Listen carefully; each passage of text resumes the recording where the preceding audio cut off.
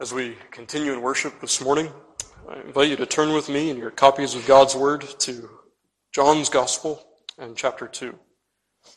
That's John chapter 2, and our reading will commence there at verse 1.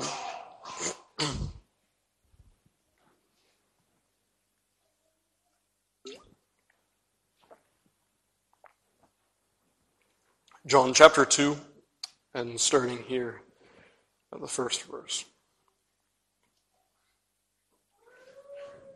The word of our God. On the third day there was a marriage in Cana of Galilee, and the mother of Jesus was there. And both Jesus was called and his disciples to the marriage. And when they wanted wine, the mother of Jesus saith unto him, They have no wine. Jesus saith unto her, Woman, what have I to do with thee? Mine hour is not yet come. His mother saith unto the servants, Whatsoever he saith unto you, do it. And there were set there 6 water pots of stone, after the manner of the purifying of the Jews, containing 2 or 3 firkins apiece. Jesus saith unto them, Fill the water pots with water. And they filled them up to the brim. And he saith unto them, Draw out now, and bear unto the governor of the feast. And they bare it. When the ruler of the feast had tasted the water that was made wine, and knew not whence it was, but the servants which drew the water knew, the governor of the feast called the bridegroom, and saith unto him, Every man at the beginning doth set forth good wine, and when men have well drunk, then that which is worse. But thou hast kept the good wine until now. This beginning of miracles Jesus did in Cana of Galilee, and manifested forth his glory, and his disciples believed on him. Thus far the reading of God's holy word. May we know his blessing richly under it this morning. Before we come to our text, beloved, as we think about this portion of God's word and everything that has been presented to us in this first chapter, I think it's right for us to step back and make a basic remark. And that remark pertains to how you and I speak of Christ. It might seem a bit by the wayside, but John has been leading us to think about speaking about the glory and thinking about the glory of Christ substantially. What I mean by that is the gospel writer is showing us under divine inspiration that Christ is altogether glorious, and he's to be seen so, and his glory is to be spoken of as those who have witnessed that glory.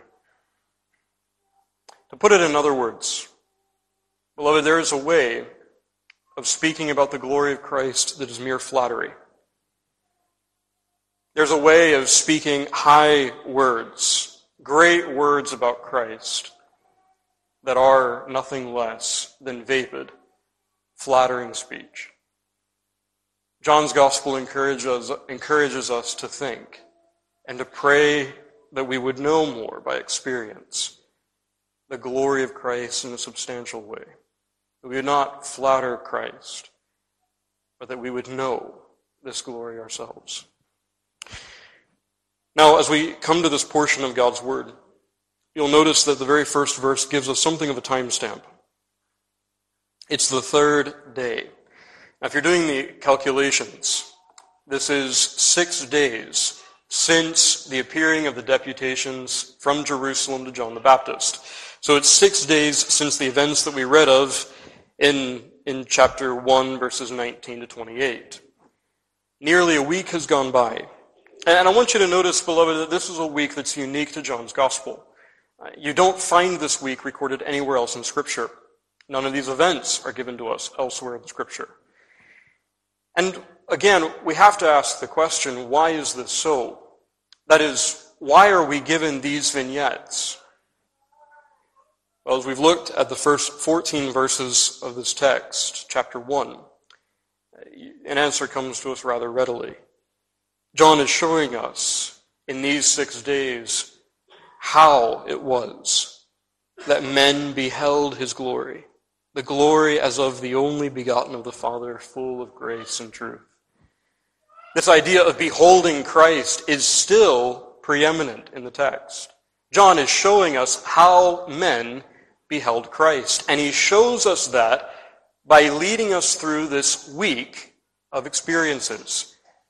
This is why really our events that we're taking up today really belong still to the first chapter. We are still thinking about how men beheld Christ. And we'll see that in just a minute. But what is it that's in front of us? What is the narrative that John presents to us? It's a narrative that's familiar, but allow me to retrace it with you just for a moment.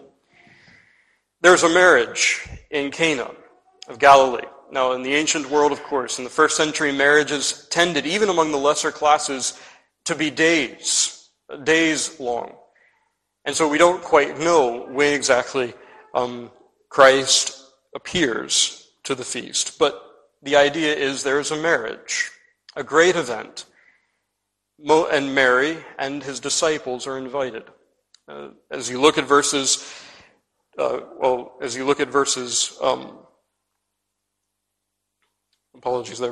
and 8, you'll notice that both Mary and Christ have command over these servants. These servants yield ready obedience. And so the idea that most commentators have in mind is that this marriage was between was with one of Mary's relations.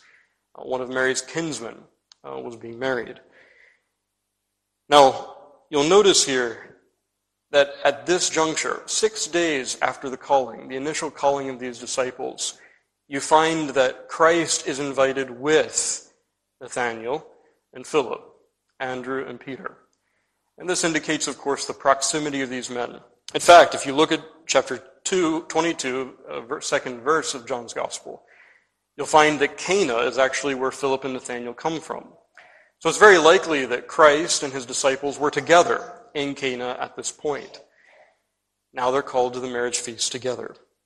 The disciples are already Christ's shadow. In the third verse, you have the crisis. At this marriage feast, Mary, who's perhaps related to either the bridegroom or the bride, comes to Christ and bears the simple report that they have no wine. Now, I want you to notice that in this moment, you have a clear indication that Mary expects that Christ can do something. It's vain for us to try to speculate how she comes to that conclusion, but it's very clear that she already knows that this is something that he himself can remedy. I want you to notice Christ's reply. That comes to us in the fourth verse. Woman, what have I to do with thee? Mine hour is not yet come. Now, beloved, in our translations, this comes out to us rather harshly, especially in our culture. We need to understand that this is a rebuke, but it's a very, very light rebuke. The name woman, for instance, is not necessarily diminutive. Christ, you remember on the cross, when he's speaking to Mary, affectionately refers to her as woman, as she entrusts her to John's care. This is not a heavy rebuke, as some have thought it is. The sense of it is this: why are you telling me this? And the original reads something like, I know this as well as thee. Why are you telling me this? I know this as well as you do. And then that second aspect of this rebuke comes in the words, mine hour is not yet come. In the sense there is, Christ here is demonstrating that he has not acted because the timing was not right. There is no statement here that should lead us to think that Christ is telling Mary he will not do something. The sense in the original is he is telling her why he has done nothing up to this point. It was not due for him at this juncture to intervene. And so here the rebuke really turns to Mary, in which it answers her challenge both to Christ's knowledge and to the timing of his activity. Christ knows the situation. Mary need not tell him. And he's not acted because the timing was not right. But in verse 5, Mary leaves this very light rebuke. And she goes to the servants and she says very pointedly, simply do whatsoever he tells you. It's a staggering response. It's a submission in one sense to the rebuke that Christ tenders to her, and also it is a continued exhibition of Mary's faith. She believes that he may act. In verse 6, we're told here that there are 6 water pots used for purification, and they're very, very large. It's vain again for us to speculate just how large at this point. And in verses 8 and 9, all that we're told in this juncture is that Christ instructs these men to empty the water pots and then to fill them full. And then, after filling them, to take the water to the governor of the feast. The governor of the feast, we could see that as either the head servant, we could see that as a kind of master of ceremonies, we could see that, as some have even in the past, as something of a representative of the synagogue, to make sure all things in the marriage were done decently and in order. However we see it, the wine is to be tendered to him first. And then we're told at the marriage of feast, the ruler of the feast, when he had tasted the water that was made wine, and he knew not whence it was, he says, "Thou hast kept the good wine until now," etc., etc. And what John's gospel is doing for us here is he's showing us in 3 ways that this is a genuine miracle. First of all, I want you to notice that it's the servants who fill the wash pots, not Christ. He doesn't touch any of the receptacles. The second element of this is that the servants themselves bore it to the feast. There was no opportunity for Christ to intervene, or any of his disciples to intervene, and to change that which was carried from the pot to the governor. And finally, the governor of the feast, the ruler of the feast, is a man who could adjudicate, a man who would have experienced many such occasions, and could determine whether or not this was diluted wine, whether this was a fabrication, or whether this was good wine in fact. And so all of these things remind us that this is in fact a genuine miracle performed by our Savior. But as we come to our main theme this morning, I want you to notice that this is a unique miracle. John records for us that this is the first miracle that was done, and it was done in Cana of Galilee, verse 11. And we're also told, and this is somewhat unique as well, not absolutely unique, but somewhat, that there were few who knew who performed the miracle. As you go throughout Christ's earthly ministry, you'll notice that multitudes would often see that Christ had performed miracles. This is, of course, how Christ gained the following that he did prior to the eclipse of his ministry at the end. When you look at this text, it does seem rather strange. Only the servants, only the disciples, and presumably Mary, knew who had performed the miracle. And that leads us to ask the question, why? Why this miracle? The apologetic value is quite small then. If you consider that servants at that stage were of course in society regarded as merely property. We could go into the status of a slave or a servant at some later stage, but generally speaking, the servant, his testimony was very lightly regarded. If you go another step further, Mary's testimony as a woman would have been very lightly regarded as well. And these disciples, these were men who occupied some of the lowest classes of society. The apologetic value of this moment seems quite small. So why this miracle? And why record it for us in this way? The Scriptures answer that for us decisively in verse 11. It is to show that here Christ manifested forth his glory, and his disciples believed on him. Beloved, that is the purpose of this miracle, and its recording for us, to show us how Christ manifested his glory, and to show its effect. That the faith that these disciples had already exercised was augmented, was encouraged by what they saw. And so our theme, very briefly this morning, beloved, is just this, that the works of Christ manifest his excellency. The works of Christ manifest his excellency. And I want us to see that in 3 ways. I want us to see, first of all, how the prerogative of Christ is seen. I want us to see how his power is exhibited. And finally, I want us to see how both of these things demonstrate his preeminence. And so first, his prerogative. It comes to us in the rebuke that he tenders to Mary. Woman, mine hour is not yet come. And again, this shows us that Mary's approach to Christ was with something of a tacit complaint. It's almost as though Mary comes to the Savior and says, "Why hast thou done nothing?" Seeing that her relations potentially were on the verge of being embarrassed. Why have you done nothing up to this point to allow these things to go empty and perhaps bring shame to the family? Christ's answer is simply, it was not time. It was not time. He says, first of all, it was not his hour. And in the scriptures, of course, as you read throughout the gospel accounts, this refers to the time decreed in various ways. It does not only refer to the time of his crucifixion, but it refers to a time decreed. And it also sets before us this idea that it was Christ's hour in a special sense. That is, the hour of his exhibition had not yet come. It was not time at this stage in the feast, at this stage in the history, for these works to be manifest. And so Christ has not acted. And beloved, this demonstrates that the Son of God, he works the divine will, pointedly and not Mary's.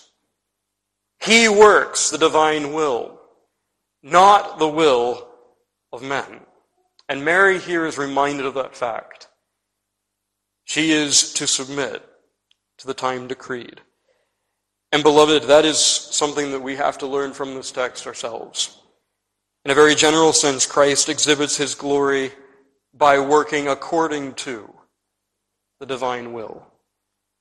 None, even the closest relation in the flesh, could induce Christ to work contrary to his decree, the will of his Father.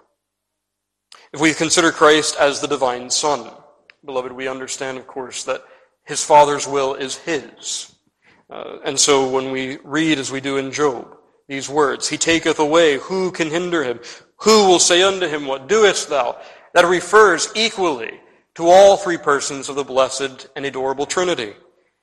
When we find Nebuchadnezzar saying the same thing in Daniel 4, "None can stay his hand or say to him, what doest thou?" This also refers to the divine Son. And beloved, when we sing, as we do in Psalm 115, "He hath done whatsoever he hath pleased," again, beloved, this refers to the one divine will. Ontologically, as the Son, he has one will with the Father and the Spirit. And so it is his prerogative as God that he will not transgress. He will demonstrate this. And even though in the economy of redemption, as Christ, as Redeemer, submitted himself to his Father's will, we're not supposed to see there that the divine will in Christ was somehow distinct from the Father. The two were one. But I want you to note, beloved, at this juncture, this contradicts Mary's expectation. All of this that we've said is true. And all of this evinces very clearly that this is God, the Son, and none will tell him to do that which is contrary to his will. He works his will in his time. And as Redeemer, he submits himself to his Father. But surely there's something in Mary's response that is instructive for us.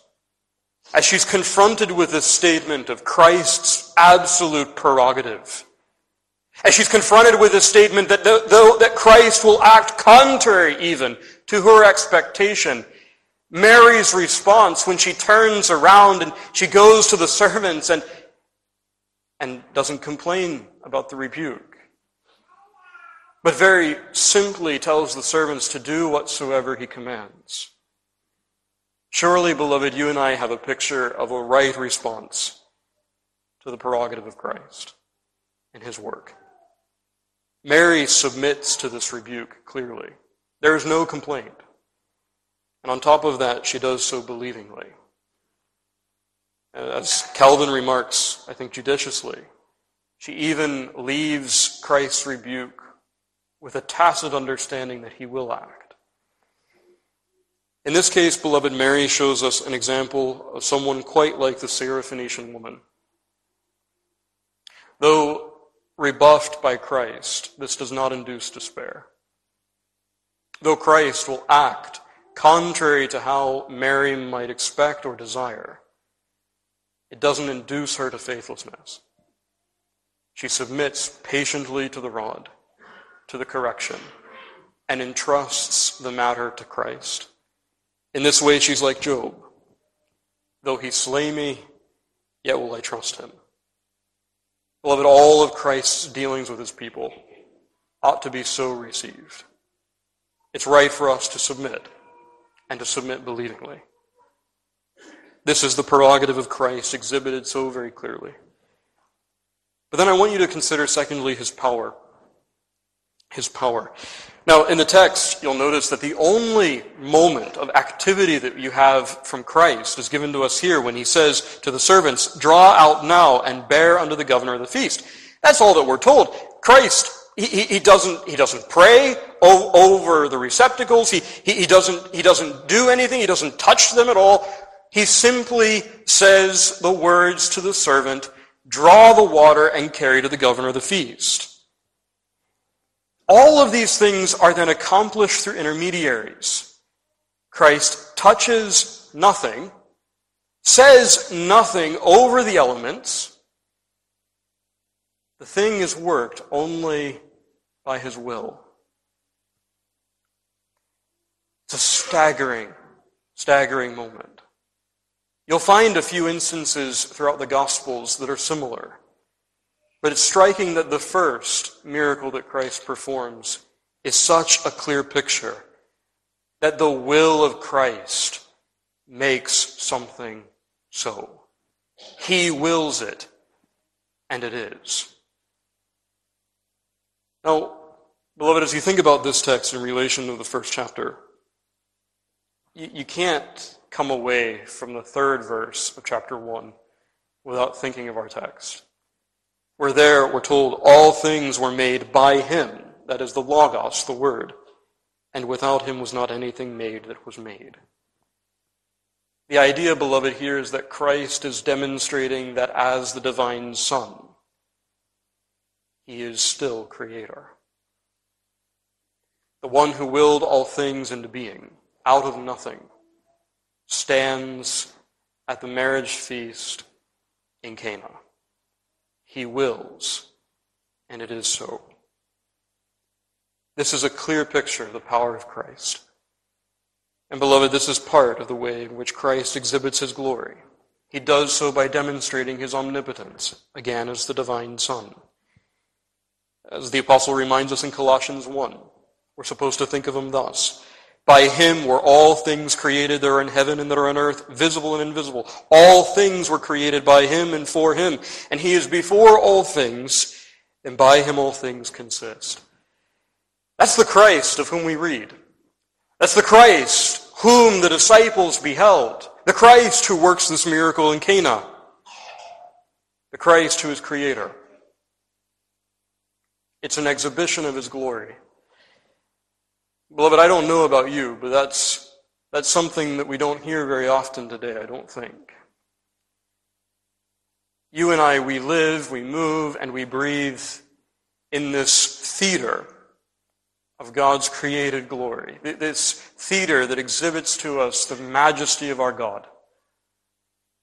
And yet the apostle would remind us that this is supposed to lead us to think about the one through whom all of these things consist, the divine Son, who is also Redeemer. That's the point of Colossians 1. And it's the very thing that this moment in John 2 reminds us of. Beloved, you and I live, we move, and we have our being in a world that exhibits to us the glory of our triune God, and that through the work of the Son. We can go a step further. Beloved, here you and I are reminded that the work of redemption is predicated on the fact that he is the divine, omnipotent Son. We see that in Ezekiel 1 very clearly. The prophet there says that he saw above the firmament that there was over their heads the likeness of a throne, as the appearance of a sapphire stone. And upon the likeness of the throne was the likeness as the appearance of a man upon it. What's so staggering about this picture is that Ezekiel says that this throne that represents the sovereignty of God exercising the divine will all throughout the realms, not only in Israel, but even in the realms of captivity and exile, that on that throne there was one like the Son of Man. You see, beloved, you and I, we behold the omnipotence of Christ. We behold this kind of power exhibited when we see God working providentially for his people. One like the Son of Man sitting on the throne, ruling for the good of his church over all things. Ezekiel goes on to tell us the one that he saw that was like the Son of Man on the throne. He also says this was the appearance of the likeness of the glory of the Lord.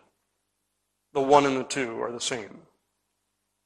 The glory of Christ the Redeemer is predicated on the fact that he is the divine Son, Creator God. And we can go a step further, beloved. This text should lead us to think about the omnipotence of Christ. And surely that omnipotence is most conspicuous, most clear in the work of redemption. As men, we can say that we've been fearfully and wonderfully made.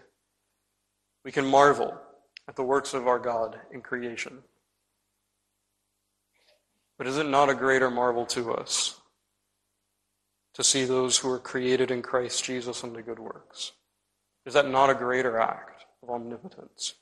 A clearer demonstration of divine glory? Surely it is, but we'll come back to that, God willing, in a moment. We see then the prerogative of Christ exhibited here. We see his power manifested, but there's a third element that we can't miss either. And it's the preeminence of Christ. The marriage feast concludes with the statement of the ruler, saying to the bridegroom, "Thou hast kept the good wine until now." Now, I said to you already that this is the third evidence that this miracle is in fact miraculous, that this has been performed by the divine power and without intermediary. But is that all? Is that all that this statement carries to us? And friend, as I ask that question, I'd say that it's dangerous, it's an abuse of Scripture to say either too much or too little. And there are extremes we have to avoid when asking such a question in this place. But I'd submit to you that there is something more than just an evidence of the miraculousness of this moment that's being communicated to us. I want you to just recall what we found in chapter 1 for a moment. You remember what Philip says. He says, "We have found him of whom Moses and the law and the prophets did write." Now what is Philip saying? He's saying, this is the one, the singular one that we've been anticipating. You remember as we thought about this is quite an affectionate way of speaking of Christ. That all of the scriptures, as it were, are centered on him. He is the one of whom Moses and the prophets wrote. Well, take that with what John says in verse 17. That's John the Baptist. The law was given by Moses, but grace and truth came by Jesus Christ. Now, if you remember months ago our comments on that text, you remember what John the Baptist is saying.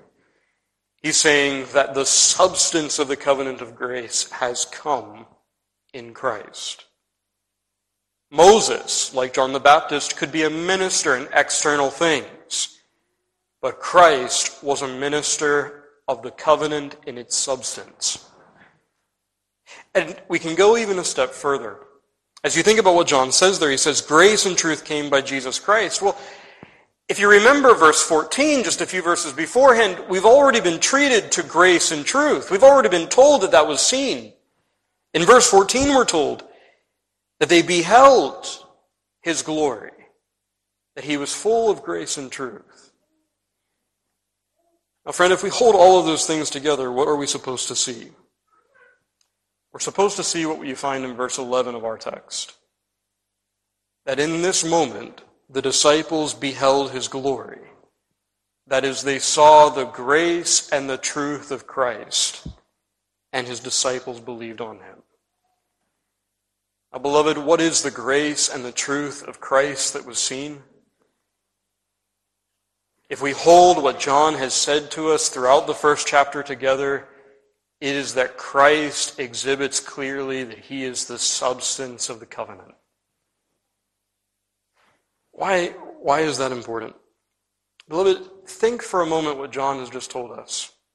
The disciples stood there and they watched as these vessels for ritual purification, these vessels that symbolized the burden that, as the apostles said, their fathers and they themselves could not bear, were filled with water. And Christ turns them into wine. Now, why is that interesting? Well, beloved, it's fascinating, isn't it? Because in this moment, first of all, these vessels would have never had wine to begin with. And secondly, throughout the Scriptures, the new covenant and the consummation of redemption is likened to a feast with wine, and wine in abundance.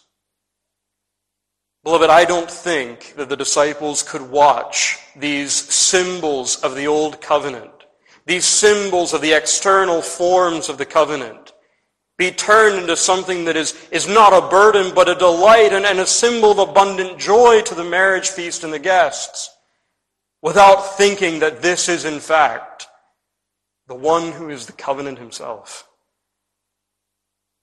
who is grace and truth incarnate. That's not allegorizing. If we've been paying attention to John 1 the entire time, grace and truth relates to the fact that this is the Christ who brings the substance of the covenant, indeed, who is its substance. In this moment, you and I see a glimpse, as it were, of the unsearchable riches of Christ. In this moment, you and I get a glimpse, a symbolic picture of the breadth and length and depth and height. And we're instructed even in this moment to know the love of Christ which passeth knowledge. You and I are reminded in this moment that the law having a shadow of good things to come, did not have the very image or substance of the things. That they were an example and shadow of heavenly things. But the shadow of things to come they were nonetheless. But what was the substance? Beloved, in this moment the disciples learned that the substance, as Paul tells us in Colossians 2:17, was Christ. The law, these washpots could make one ceremonially clean. Christ can make the heart glad and fill it with abundance. The Lord in Isaiah 42 reminds us that Christ himself is the substance of the covenant, is the covenant itself. The Lord says that he will give him for a covenant of the people, a light of the Gentiles. In our text, beloved, we see that. We see that clearly. We see then the very thing that we read in Isaiah 25. Christ is the one who gives a feast to his people. He is the one who gives joy. He's the one who supplies the wine with the leaves, the meat and the marrow, because he himself is the substance itself. He is the feast of fat things. So as we close and we apply this, beloved, we're told in this text that the disciples, they believed on him after seeing this exhibition of the prerogative, the power, and the preeminence of Christ. But you could ask the question, did they not already believe? Did we not already encounter believing men at the end of chapter 1? And the answer, of course, is in the affirmative. They did believe. But these men, their faith was confirmed. It was confirmed after they had believed. And that's always the order of it, beloved. Nathanael, Philip, Andrew, Peter, these men already believed in Christ. But when did they receive the greatest confirmation of it to date? Only after they believed.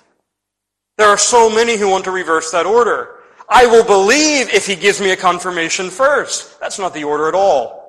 The disciples of old did not enjoy that order, even though Christ dwelt among them. The order is to believe, and then to be blessed with greater confirmations. But friend, this does raise a question of examination. Here you and I, we have a sign that's to show us so very potently that this is the Word incarnate. This is the divine Son who's come. And by the way, this is not a sign simply for the disciples. It's recorded that we might believe. John tells us that. And so the question is, do we believe? Do we really believe this morning? Do you believe that the incarnate Son of God 2,000 years ago walked the earth, possessed of all of that inherent and eternal glory that he had intrinsically, that he took upon himself the form of a servant, that he did so to redeem his people? There are many who know of this account. There are many who know of this account who do not believe. Will the disciples rise against you on the last day and say, the tokens were already there? You ought to have seen him as he was. But friend, there is something here it would be remiss for me not to mention, and that belongs to the comfort that this must be to the people of God. I want you to think for a moment of this miracle, as John tells us, as it is the first miracle that Christ performs. It's the first miracle that he performs. And, beloved, think for a moment again just how few bore witness to it. Just the servants, just the disciples, Mary. And it begs the question, why? Why? Well, we answer that, as we ought to, by saying that Christ, everything that he did first and foremost for the glory of God. And then, subordinated to that, it was to perform his mission, namely to work redemption. But you and I need to remember that Christ chose, in the councils of eternity, the Father and the Son in the councils of redemption, chose this moment. A marriage feast in Cana to be the first exhibition of his miraculous power. He chose a moment that would provide joy for guests at a lower class wedding. A moment that he would prevent momentary dishonor from Mary's relations, to be the exhibition of his power. I want you to notice, beloved, here that you and I are treated to a picture of how deeply condescended the mercy of our God is. He chose this moment that seems so insignificant in the grand scheme of things. It seems so small when you look at the compass of the world, to be an exhibition of his power. Beloved, here surely you and I are supposed to see that his mercy and his condescension are unfathomable. He chose this to communicate to his people his sovereignty, his power, and his preeminence. And so staggeringly, beloved, He chose this to be an exhibition of his glory, but you remember that it's in the glory that it is in his face that the glory of the triune God is exhibited. And so if this demonstrates his condescended mercy as the Son, you and I are supposed to see here how deep and condescending the mercy of our triune God really is. He cares even for these things. You and I are called then to meditate much on the works of Christ, the Christ who is there, the Christ whom we've read and meditated on this morning is a Christ who is alive and well, a Christ who is the same as he was in the first century. And so you and I are to be a people who labor to see him by faith as he is, that we might praise him, rest upon him as we ought, that we might follow the disciples who, when Christ manifested his glory, they believed. May we be such people, and for his sake. Amen.